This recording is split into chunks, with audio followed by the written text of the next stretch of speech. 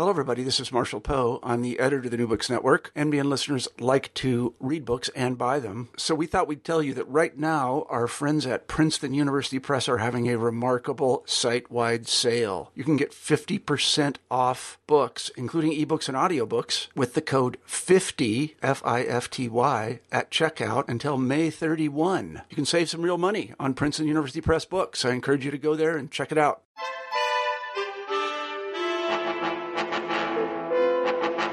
Hello, everyone, and welcome to the New Books in Russian and Eurasian Studies podcast series.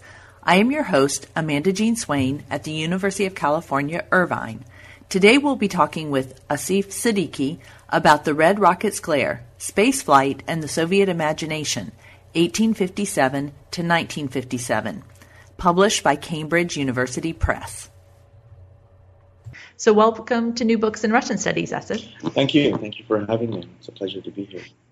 Well, we're very glad to have you and to talk about your book today. Yeah. And to start us off, please tell us about how you became interested in studying Soviet history, and in particular, studying the history of spaceflight.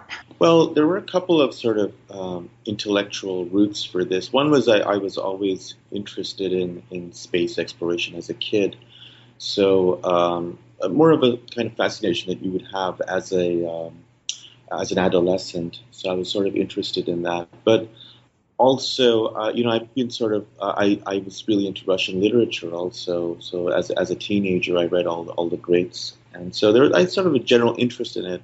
By the time I got to graduate school, it just seemed like I wanted to do something with that. And somebody who really influenced me in my thinking was a professor in my graduate program, Wendy Goldman, who kind of oriented me a little bit towards Soviet history in a way that I hadn't really thought about before. The best way to characterize what I was thinking was I really didn't know what I wanted to do in graduate school. I knew I wanted to be a historian of science and technology, and I knew I had some sort of idea that I wanted to do things in space, but I wasn't really sure what.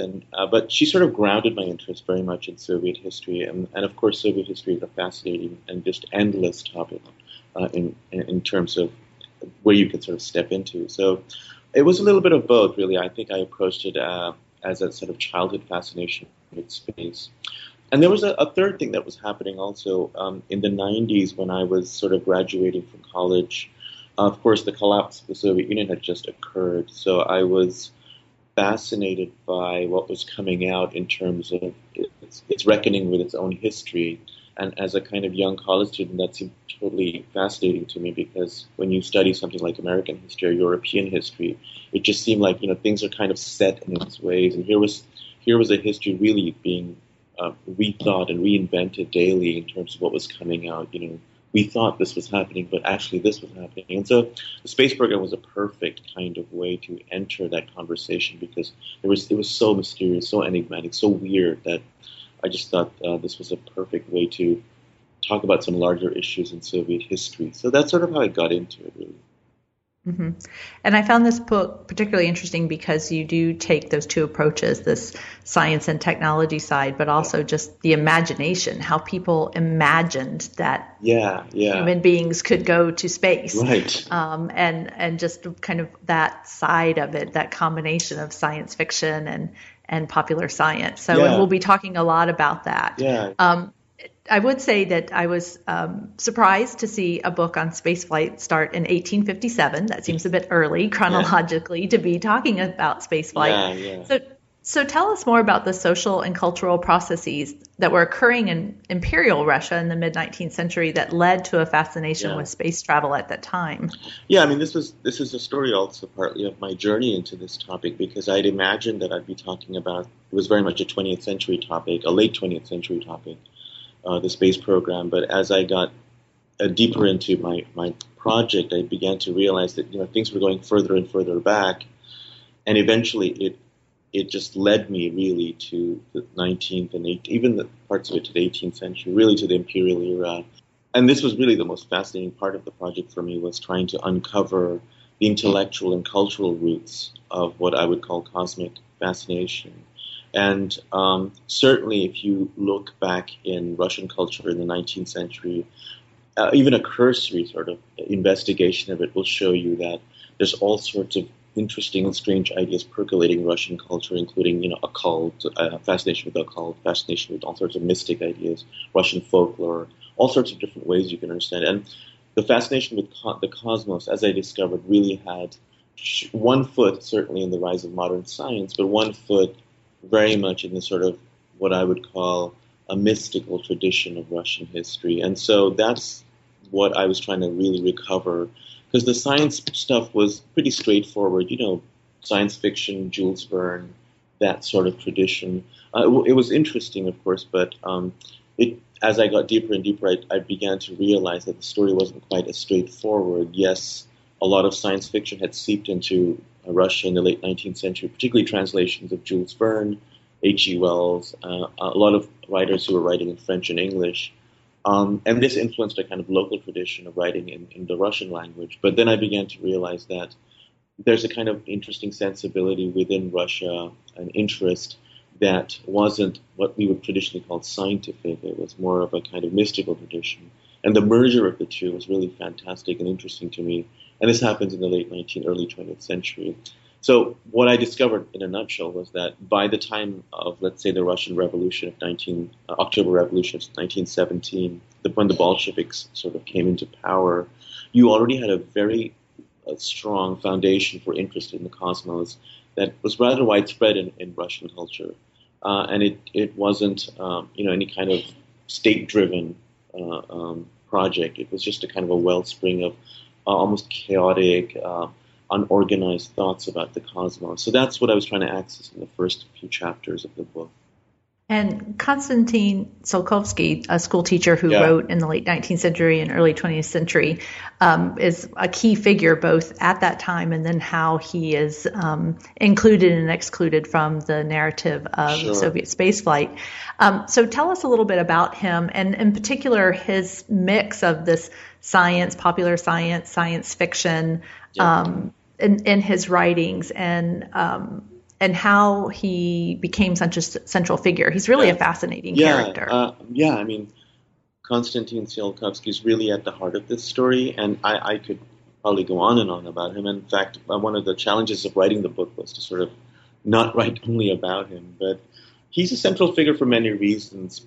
But he's, today if you went to Russia and if you sort of looked around in their space program, he's considered the kind of sort of the founding thinker behind the space program.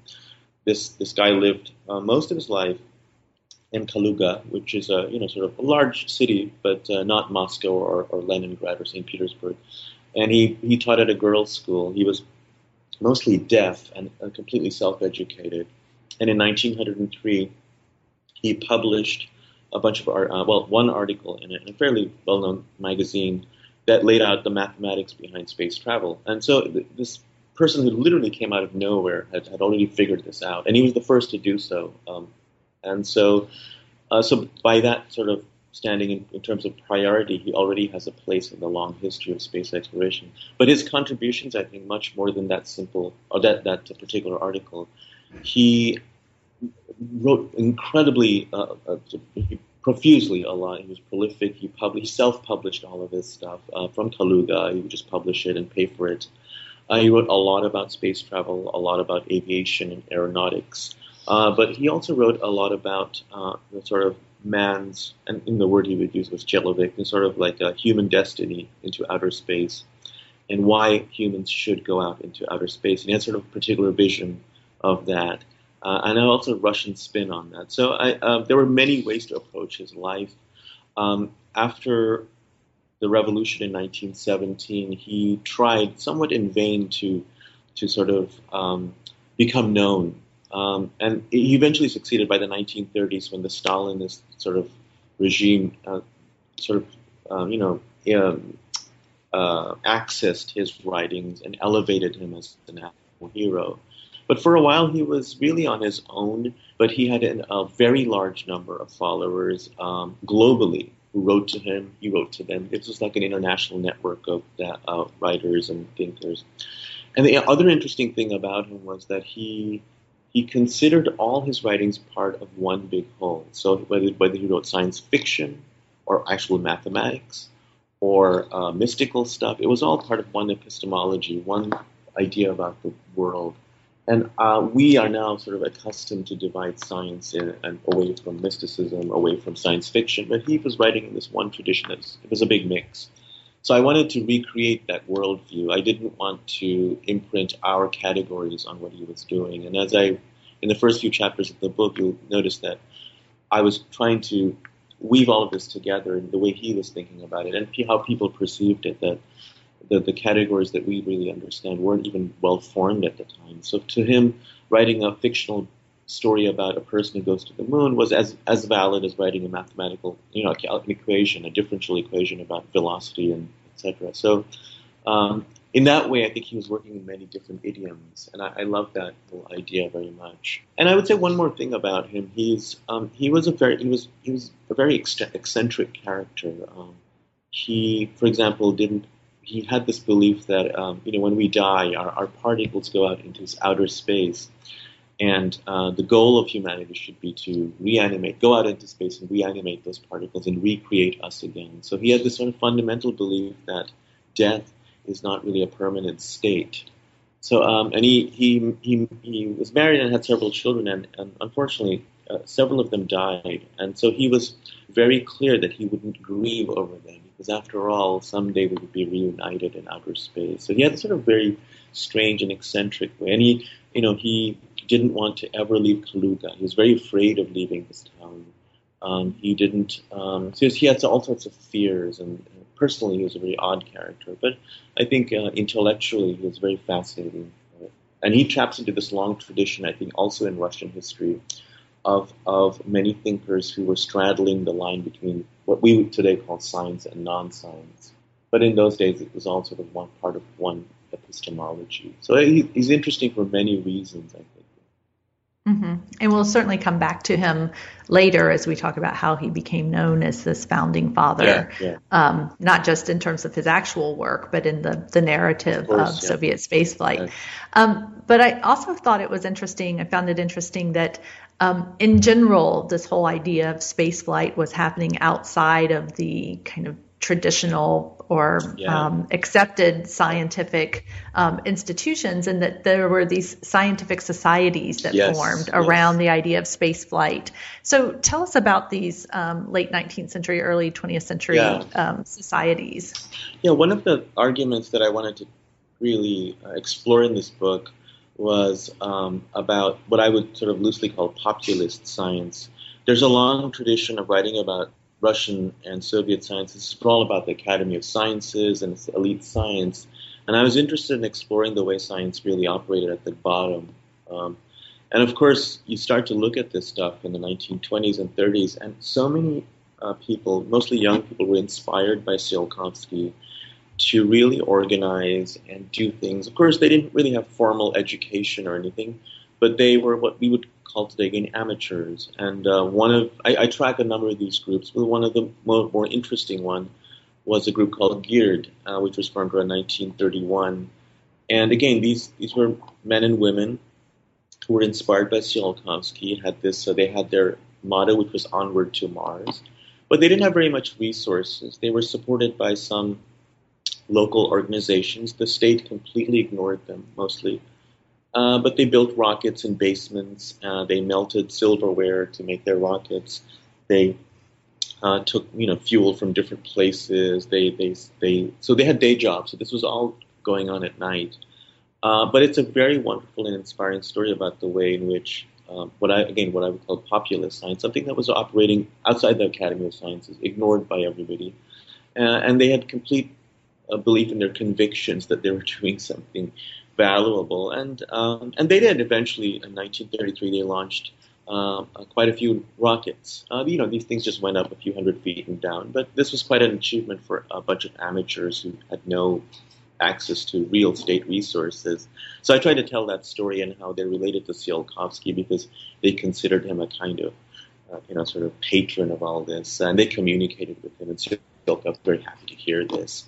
But there are many groups like this in the 1920s and 30s, until, of course, it comes to a stop, because at some point the Stalinist sort of regime stamps out all this activity, because everything has to be basically subordinated to state goals. and that's essentially what happens. Yeah. And before that happened, in the 1920s, it was really amazing to see the level of activity of these amateur groups and enthusiasts in terms of publishing and the lectures they presented, and even these exhibitions on space travel that they designed. And so you attribute the space fad to a combination of technological utopianism and the mystical tradition of cosmism.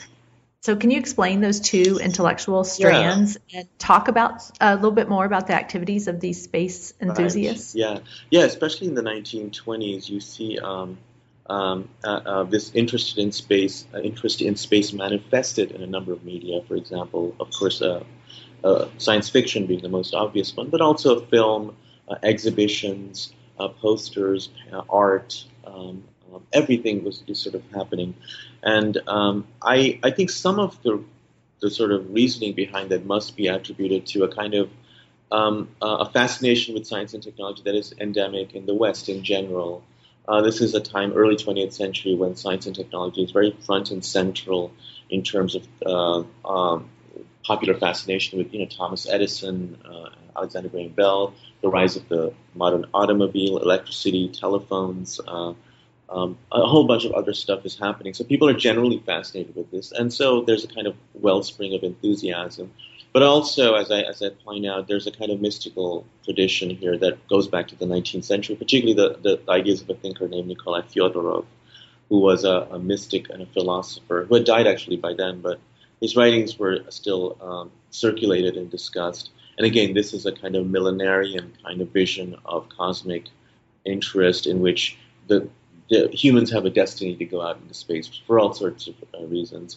And so this kind of mix was provided a charge in the 1920s. And as you mentioned, one of the most important things that happened in the 20s was in 1927. There was a very large exhibition, the world's first exhibition of interplanetary mechanisms or something like that. And so I found a lot of wonderful information and pictures and albums, and I even tracked down the visitors book, in which visitors were able to note their impressions, and this is in March or April 1927, I believe. And so it's wonderful to see like regular people and what they were thinking, and mostly factory workers, and both men and women, very much excited by the possibility of space travel. Perhaps not really understanding the actual math and the engineering, but it was just a fascinating record of popular interest in space. Yeah. And again, it gets at that imagination that you talk a lot about, that connection between engineering and imagination. That they had to not only have the technical skills, but they had to actually imagine that it was possible. And for kind of average people to go through this and to think, wow, we could go to space is really fascinating. Yeah, I mean, if there is one sustained thread throughout the entire book, I think it is that the way I put it is imagination and engineering were co-produced, that you couldn't have one without the other. Because all histories of the Soviet space program have essentially been told as tales of engineering, kind of a techno-fetishistic, this is what happened, and this is the engine, and this is the engine. Or there's a whole bunch of books now about sort of the cultural history. But I was trying to put it together. How do these things work together? Trying to write a new kind of history. And so as the book moves along, you'll start to notice that a lot of the imagination is moving to the engineering part because that's kind of the way it worked out in the end. So I was trying to do that very much.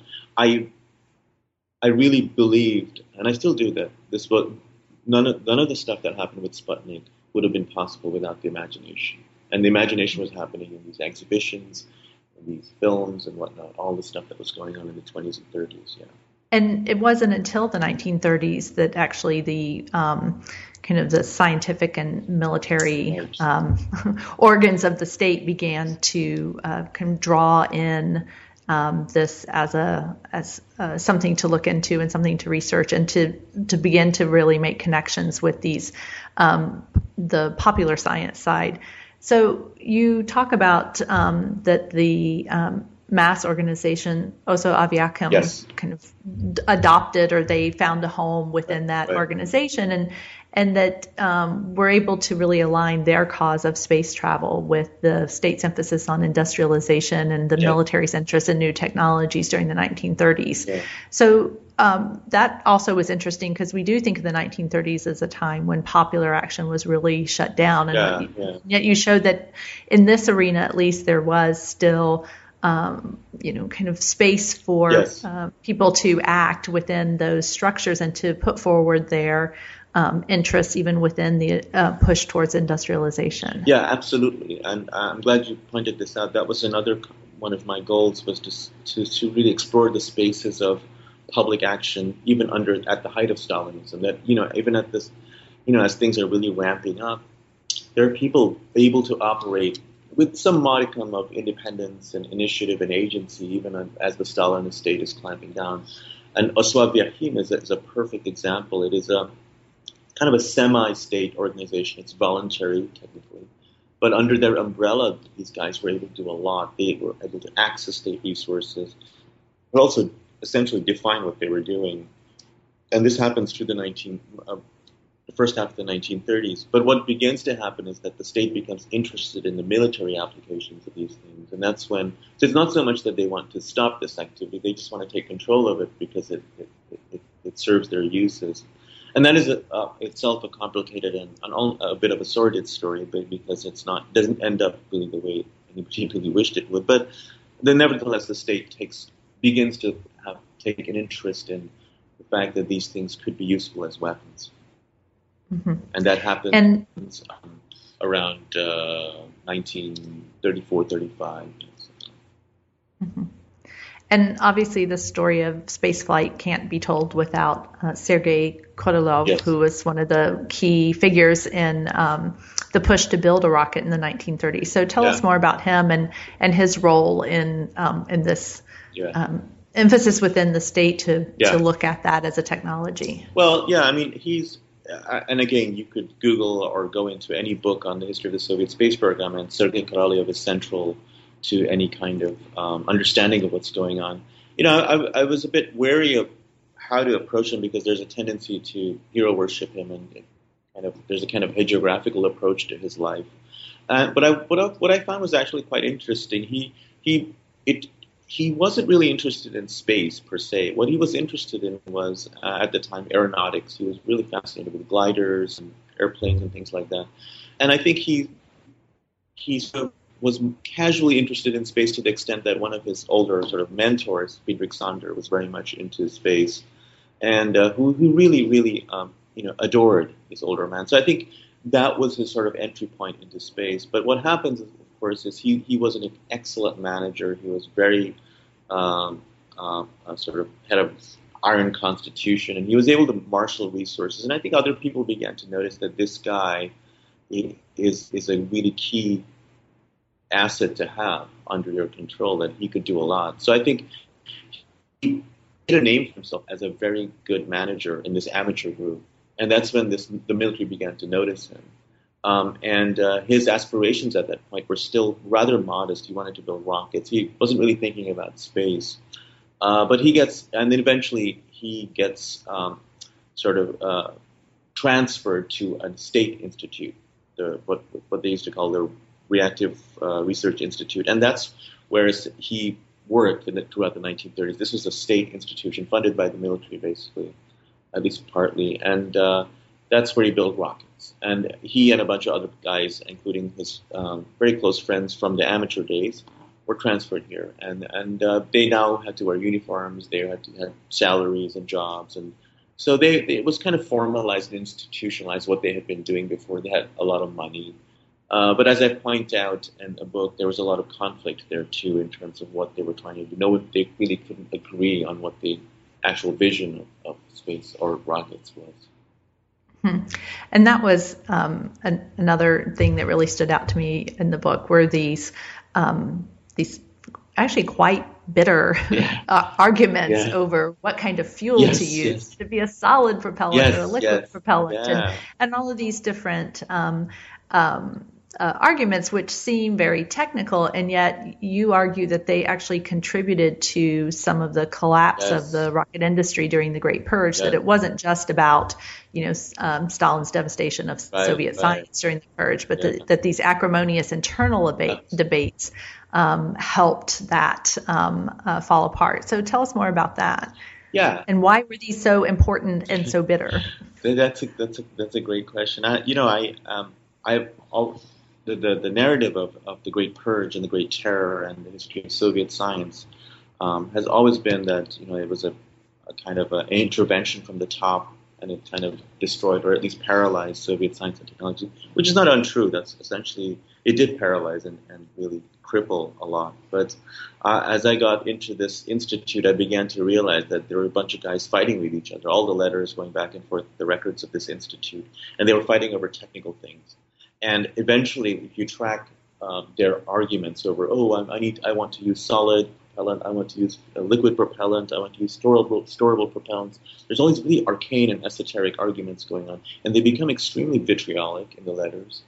And their arguments and their disagreements begin to peak around 1937 and 38, which, as you know, is really the beginning of the Purge. And so that's when what happens is these arguments become essentially unsolvable, and one side essentially begins to denounce the other, and that's how the purge really hit the Research Institute, and people get arrested and eventually shot. So something like an arcane technical disagreement essentially ends up with incredible social violence, people throwing to the gulag, people getting shot, and so on and so forth. Throughout the war, there was not very much interest by Stalin in terms of World War II, in terms of rocket technology, and even immediately after. And the narrative of Soviet spaceflight has been quite teleological, but you do argue that there wasn't a particular interest in building rockets in this during the war and immediate post-war era. So what was the fate of this technology at that time? Well, I think there's a kind of narrative that is often propagated by historians that, everything was going great until the purges, and then that crippled the whole program, and this is why the Soviets fell behind the Germans. And that is a very teleological argument, as you point out.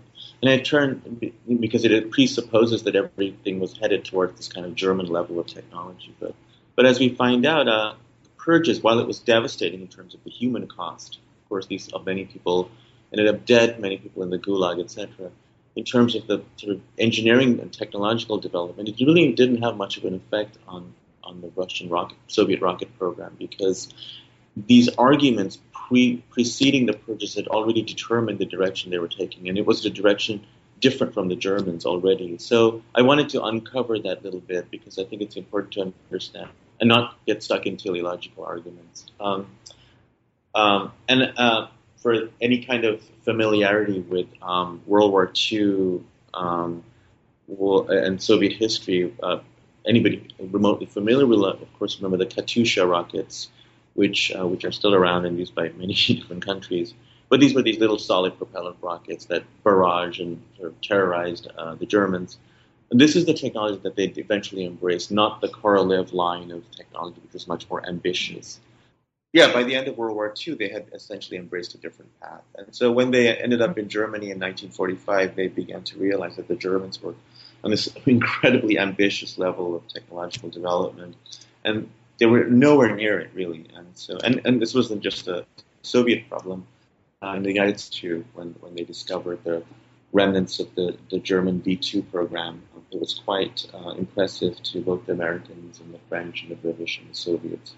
Because the Germans had achieved an enormous level, because they had unlimited state resources, they had access to very bright engineers, so they were able to do a lot. And so when Korolev essentially gets out of the Gulag in 1944, he is rehabilitated. Well, he's not officially rehabilitated, but he ends up in Germany in 1945 and is quite impressed with what the Germans have done. In the 1950s, so the Soviet state and the military decided that rockets were important, and there started to be a big push towards building rockets. And this is, again, where sort of engineering and imagination can both align but also come into conflict, because these engineers who were building these rockets were doing so in the context of social, institutional, and technological constraints. And that was driving a lot of the choices, in particular, as you explain, towards an intercontinental ballistic missile among the many choices that they could have had as the rocket of choice. So can you talk about that context that was in some ways forcing them to make decisions that were not necessarily what their imagination could perceive, and how that directed the technology? Right. Well, there's a couple of stories here, I think, in the post-war era. One is that essentially the state and Stalin and his court begins to realize that rockets are important. We can do things with them. And particularly in the Cold War, and both sides realize this very quickly on. And there's only a few people who are really smart enough to manage this stuff. And one of them happens to be Korolev, who was sort of rehabilitated, at least partially, and brought to work on this project. So one set of problems is, how do you, this is the height of the Cold War. The Soviet Union explodes its nuclear bomb in 1949, which is a huge shock to, Truman and the Americans in general. But the question remains, it doesn't matter if you have a bomb, you have to somehow be able to deliver it, right? And so I go into all the debates about how to build something to deliver this bomb. And there's many ways you can imagine doing it. You can put it on an airplane, you can put it on a rocket. And of course, what kind of a rocket? All these questions are important. And I think that's where I go back to the imagination part. Because the way they solved this problem was not just a purely technical solution. They really tried to imagine what the future could be with this thing that would deliver the bomb. And for people like Korolev and Glushko, they had a clear vision that whatever it was going to be our space program. So it was kind of this Trojan horse thing they were trying to build. And so the design of the rocket is fundamentally a great space rocket. And so I go into in the 1950s particularly, how that design is a very intricate dance between technical constraints, what kind of engine, what kind of, all sorts of engineering problems, but also the imagination, because they themselves have grown up in this particular milieu in the 1920s and 30s. So for them, this rocket was an outcome of that imagination and engineering. So the book sort of comes together in this how the rocket eventually turns out. And in the 1950s, there's I go through in a chapter particularly, there's an explosion of renewed interest in space in popular magazines, in movies and things that are coming out, and how that's playing back to the engineering world and the secret world. And there's a wonderful trade-off between how Korolev and his buddies are essentially feeding this popular interest by seeding all sorts of articles in the popular media. And I tracked this link very, very. There was a link. It wasn't just disembodied articles and magazines coming out. It turns out they were actually in charge of all this stuff, that all the different things that were coming out. So it's a very complicated story in the sense, I think, that, again, imagination and engineering were working sort of together to produce the rocket, the intercontinental ballistic missile. Of course, it was a very scary weapon because it was designed to drop hydrogen bombs on the enemy. But if you replace the bomb with a satellite, you could loft it into orbit. And Korolev and his friends were very keenly aware of this. It wasn't listed in any document that you could do this. And it was only in 1955 that Korolev sends a document to Khrushchev at the time. And we'd like to have basically one ICBM. Can you give us one? We'd like to switch out the bomb and put this thing in. And at the time, nobody understood what a satellite was. Like the politicians anyway. They didn't understand what this was. And they said, I think Khrushchev's response was quite interesting. He said, if the main task doesn't suffer, then do it. With the main task being to build an intercontinental ballistic missile. And so that's how they sort of positioned their own ambitions within this weapons program. And I want to go back to what you just said about seeding the kind of popular science world, because that was really interesting to me, that here, we always think of science, particularly in the Soviet Union, but not just in the Soviet Union, that these kinds of scientific innovations that are happening, particularly with a military purpose are really secret and that no one wants to, there's no information that goes out. And yet these scientists who were working on building these ICBMs and thinking about missiles and space flight as an outcome of that are deliberately trying to build popular support for the idea of space flight. And how did they perceive that would then benefit them?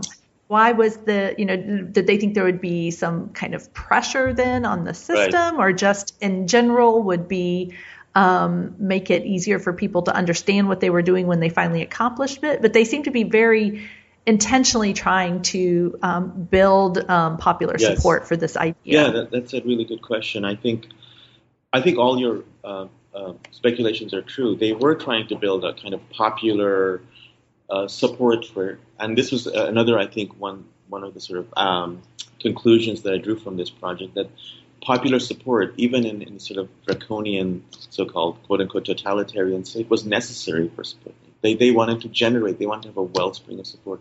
But it wasn't just the Soviet population they were concerned about. And as I show in the book, they seeded these articles in the Soviet media. Oh, we're going to launch a satellite in a few years. And they would very carefully articulate these articles, and they were published. These articles were then picked up by the CIA or the American media, and then were republished. And I won articles in the Washington Post. Russians announced they're going to launch a satellite in 2 years. And of course, what happened was exactly what I think maybe Korolev wanted, which is that once the Washington Post and the New York Times start talking about it, American scientists get all nervous. What are these guys doing? So they take their project to the president. And in fact, President Eisenhower then announced in July 1955, we're going to launch a satellite. This was in direct response to an actual article about a Soviet thing that Korolev had planted. And then once Eisenhower announced, Korolev took this piece of information, went to Khrushchev and said, look, these guys are going to do this. So I don't know if this dance was thought out as intricately as ahead, but I think they were working with the system, right? They were just doing whatever was possible. So it's a very interesting dance across the Iron Curtain that they're playing, kind of seeding these articles, provoking the Americans to announce something, then taking that information to Khrushchev and so on and so forth.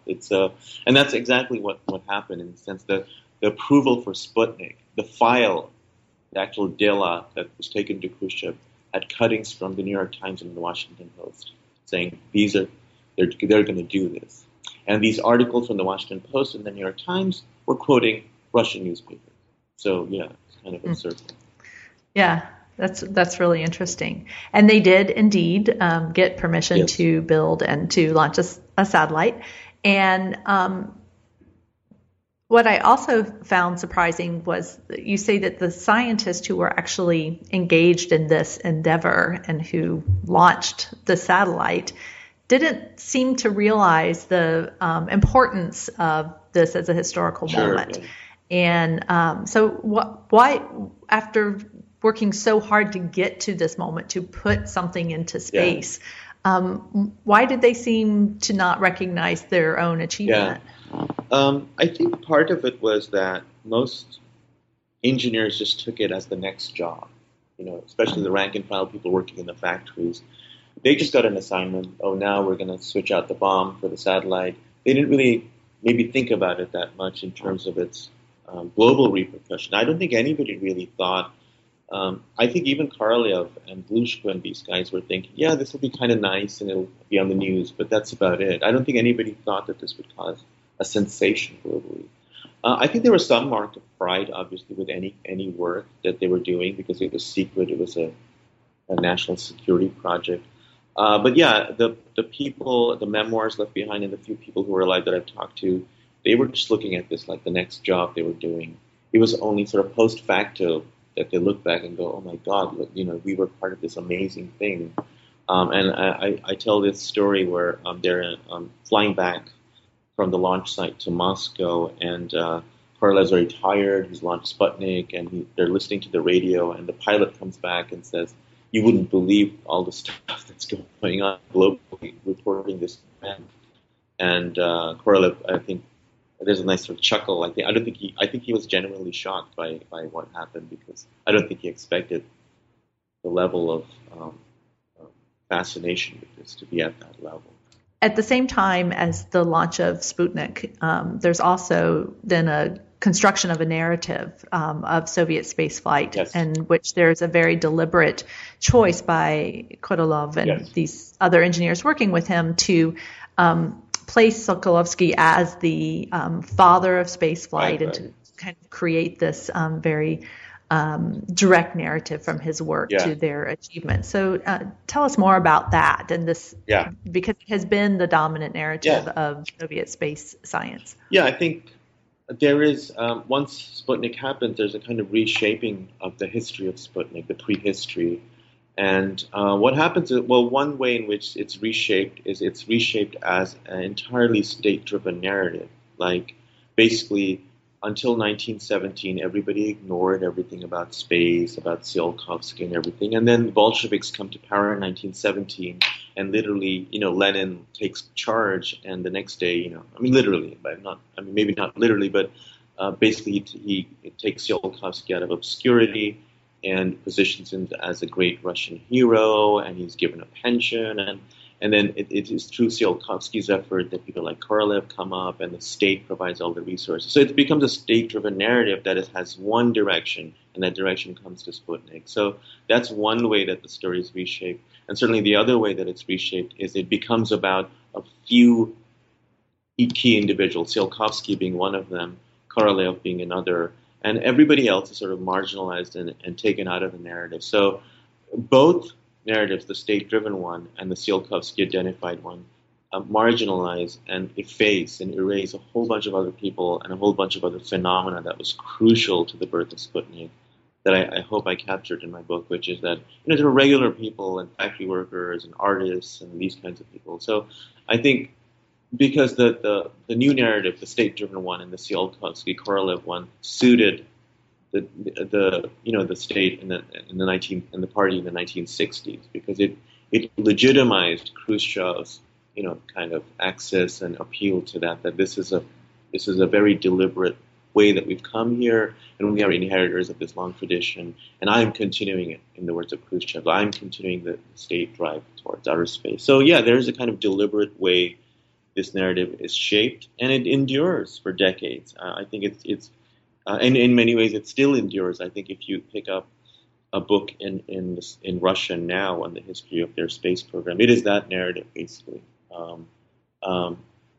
Barring a few exceptions, it hasn't really broken down because the people who write the history of the Russian space program in Russia tend to be people who are very closely identified with the state, and Russian academics who write and written wonderful things tend to get marginalized, their works. So for better or for worse, that's the way it's remembered now.